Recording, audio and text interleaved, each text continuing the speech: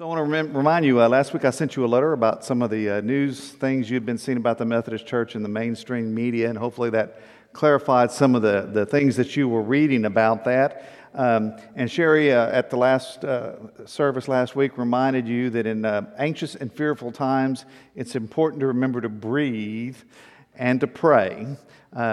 We anticipate that between now and May, there will be some other kinds of news coming out. Some of it will be accurate, some of it will not be accurate. And we know that some of that will create anxiety. And so we have created a web page on our website to have some information around that. And if you go there and you look up here at the top, you'll see General Conference 2020. If you click on that, it will take you to this page, or you can just put this link in your browser and go directly to the page. And we will try to give you updates as they come along that will give you accurate information and hopefully help you keep abreast of what's going on. I want to remind you that nothing you read proposed between now and then, all of those proposals have to go to the General Conference and be discussed and considered and voted on before any of those take the form of reality in the church. So don't get ahead of the game on that. You'll see on this page we have some links here. Some of these will be to news articles. You'll find News will have numerous articles about different things related to General Conference. And because that proposal came out, there are some specific links here. One of these is to a upcoming live stream that will be tomorrow morning at 8:30 our time, where they're going to be doing some interviews with some of the folks that wrote the protocol. That will also then be left on the site as a recording, so you can go back and see the video at a later date. There's also a chart on these links that compares the various proposals, so you can compare them against each other if you wish to do that. And just to kind of help you know what's going on and be more informed about that. And we're leaving this video up on there for a while so that if you find that your blood pressure is rising and your pulse is rising, Sherry can remind you again to remember to breathe and pray as we move forward with this into this coming year.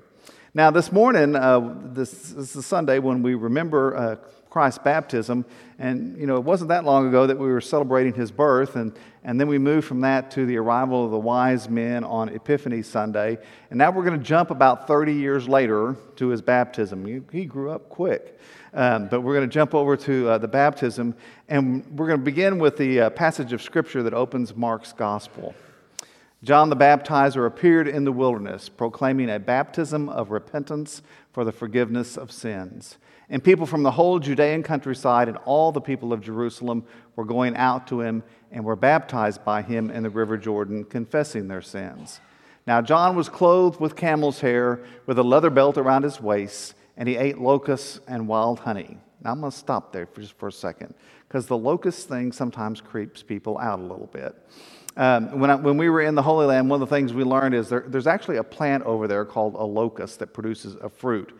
And so there is some debate about whether this mention of locusts is actually the kind of grasshopper things that we think of, or whether it's the fruit. So my suggestion is whichever you're more comfortable with, go with. Okay? John proclaimed, "The one who is more powerful than I is coming after me. I am not worthy to stoop down and untie the thong of his sandals.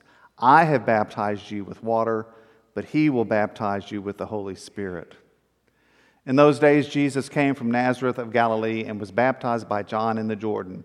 And just as he was coming up out of the water, he saw the heavens torn apart and the Spirit descending like a dove on him. And a voice came from heaven, "You are my Son, the beloved. With you I am well pleased." So this is an important part of the opening of the Gospel of Mark. And the Gospel of Mark is the oldest of the four Gospels. It was the first one that was circulated and known. And in the first 100 years or so of the church's life, when you came to become part of the church and you were going to be baptized, you actually memorized the Gospel of Mark. And so this story would have been well known by everyone who was coming to be baptized. And this story makes an important kind of a distinction in what it means to be baptized in the Christian tradition. Now, what we hear about this is they're all going out to the River Jordan. And this is one of the traditional sites where that baptism took place. And people came from all over the countryside in Jerusalem and came out there. So it was important. They had to travel by foot out there. It was a big deal. People came. It wasn't a minor inconvenience. This was a major commitment to do this. And they came here because something amazing was happening in this location.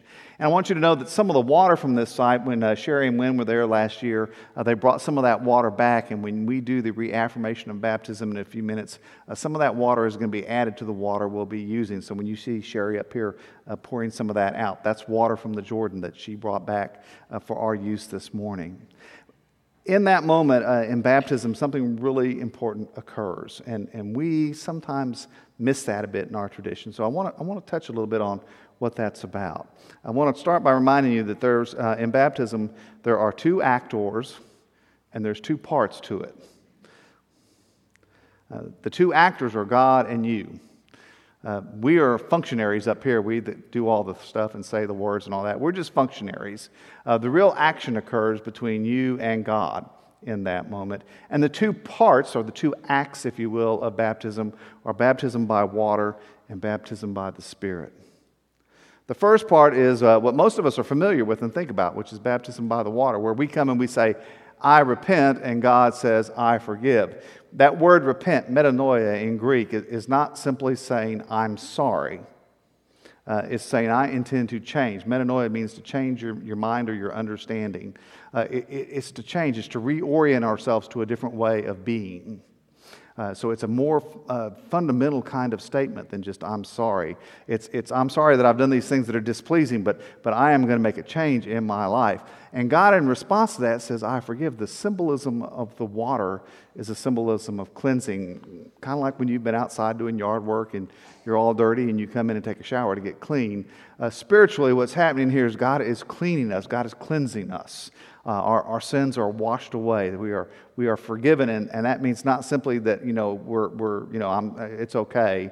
It means they literally are removed from us. We are forgiven, and this is what John was doing in the River Jordan.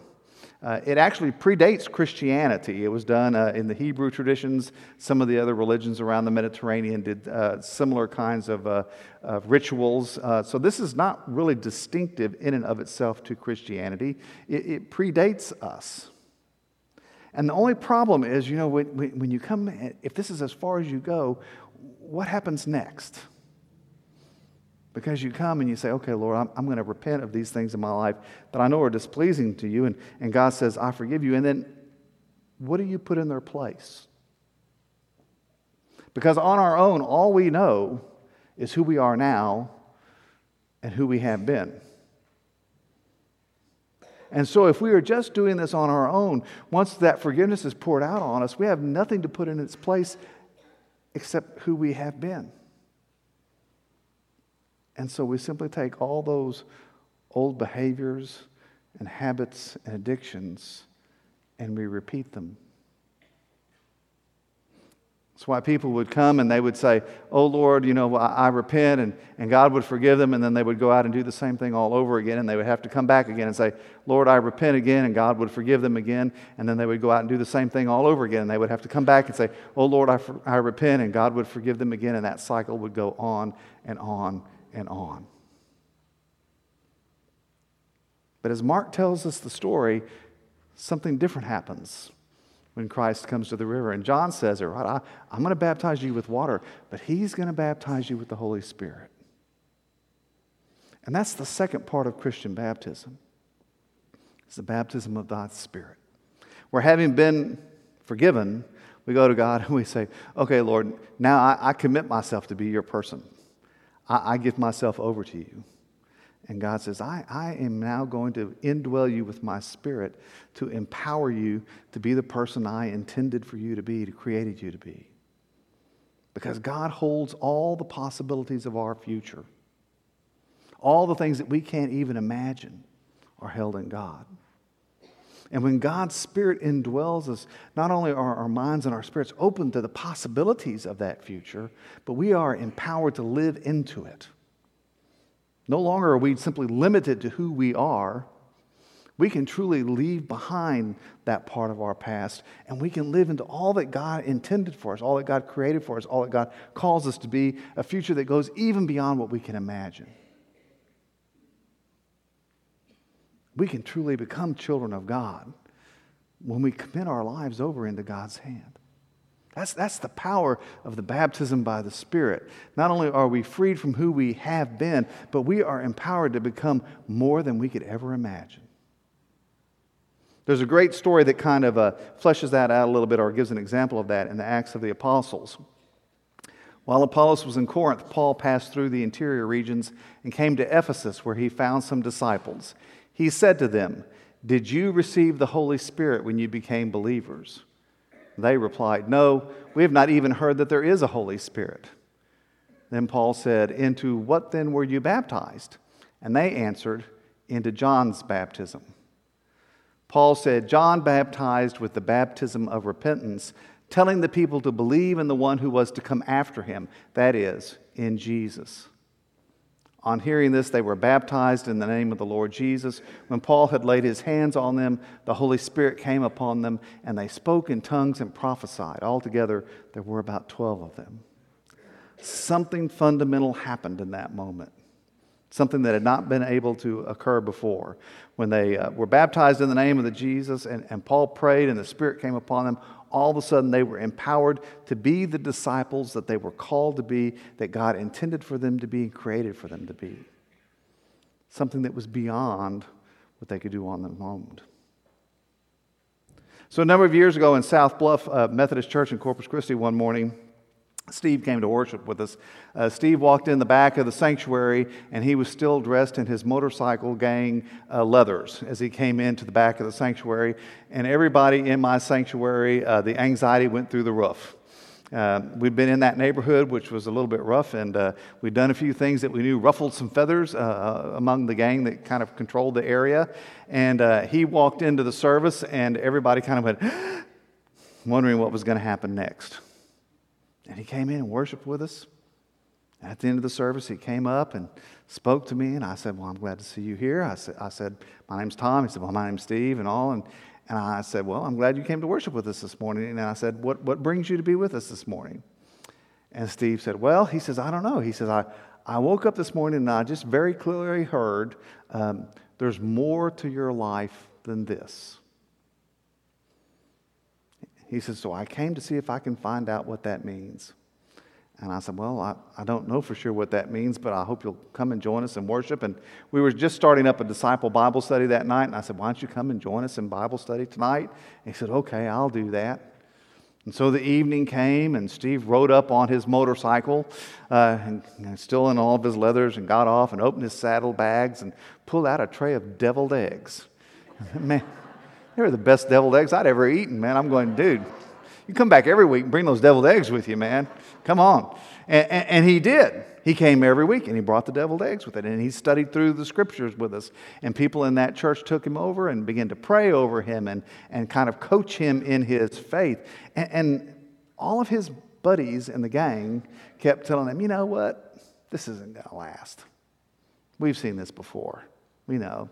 You're gonna try to do this and try to make a break and all that, but you'll be back. We'll wait. You'll be back." He never went back. He began to pray and he began to study Scripture. And he left behind the drugs and he left behind the violence. He began to be a regular participant in the church, went back to college, got his electrical engineering degree, got an IT position, became the lay director of the congregation, the lay leader of the congregation, got married, began raising a family. His life just began to blossom. It was more than Steve ever imagined would be possible in his life, and more than he could have done on his own.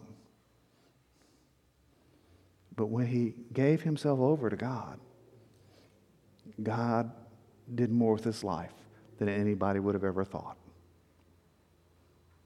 He even began to recruit other members of the Banditos to come to worship.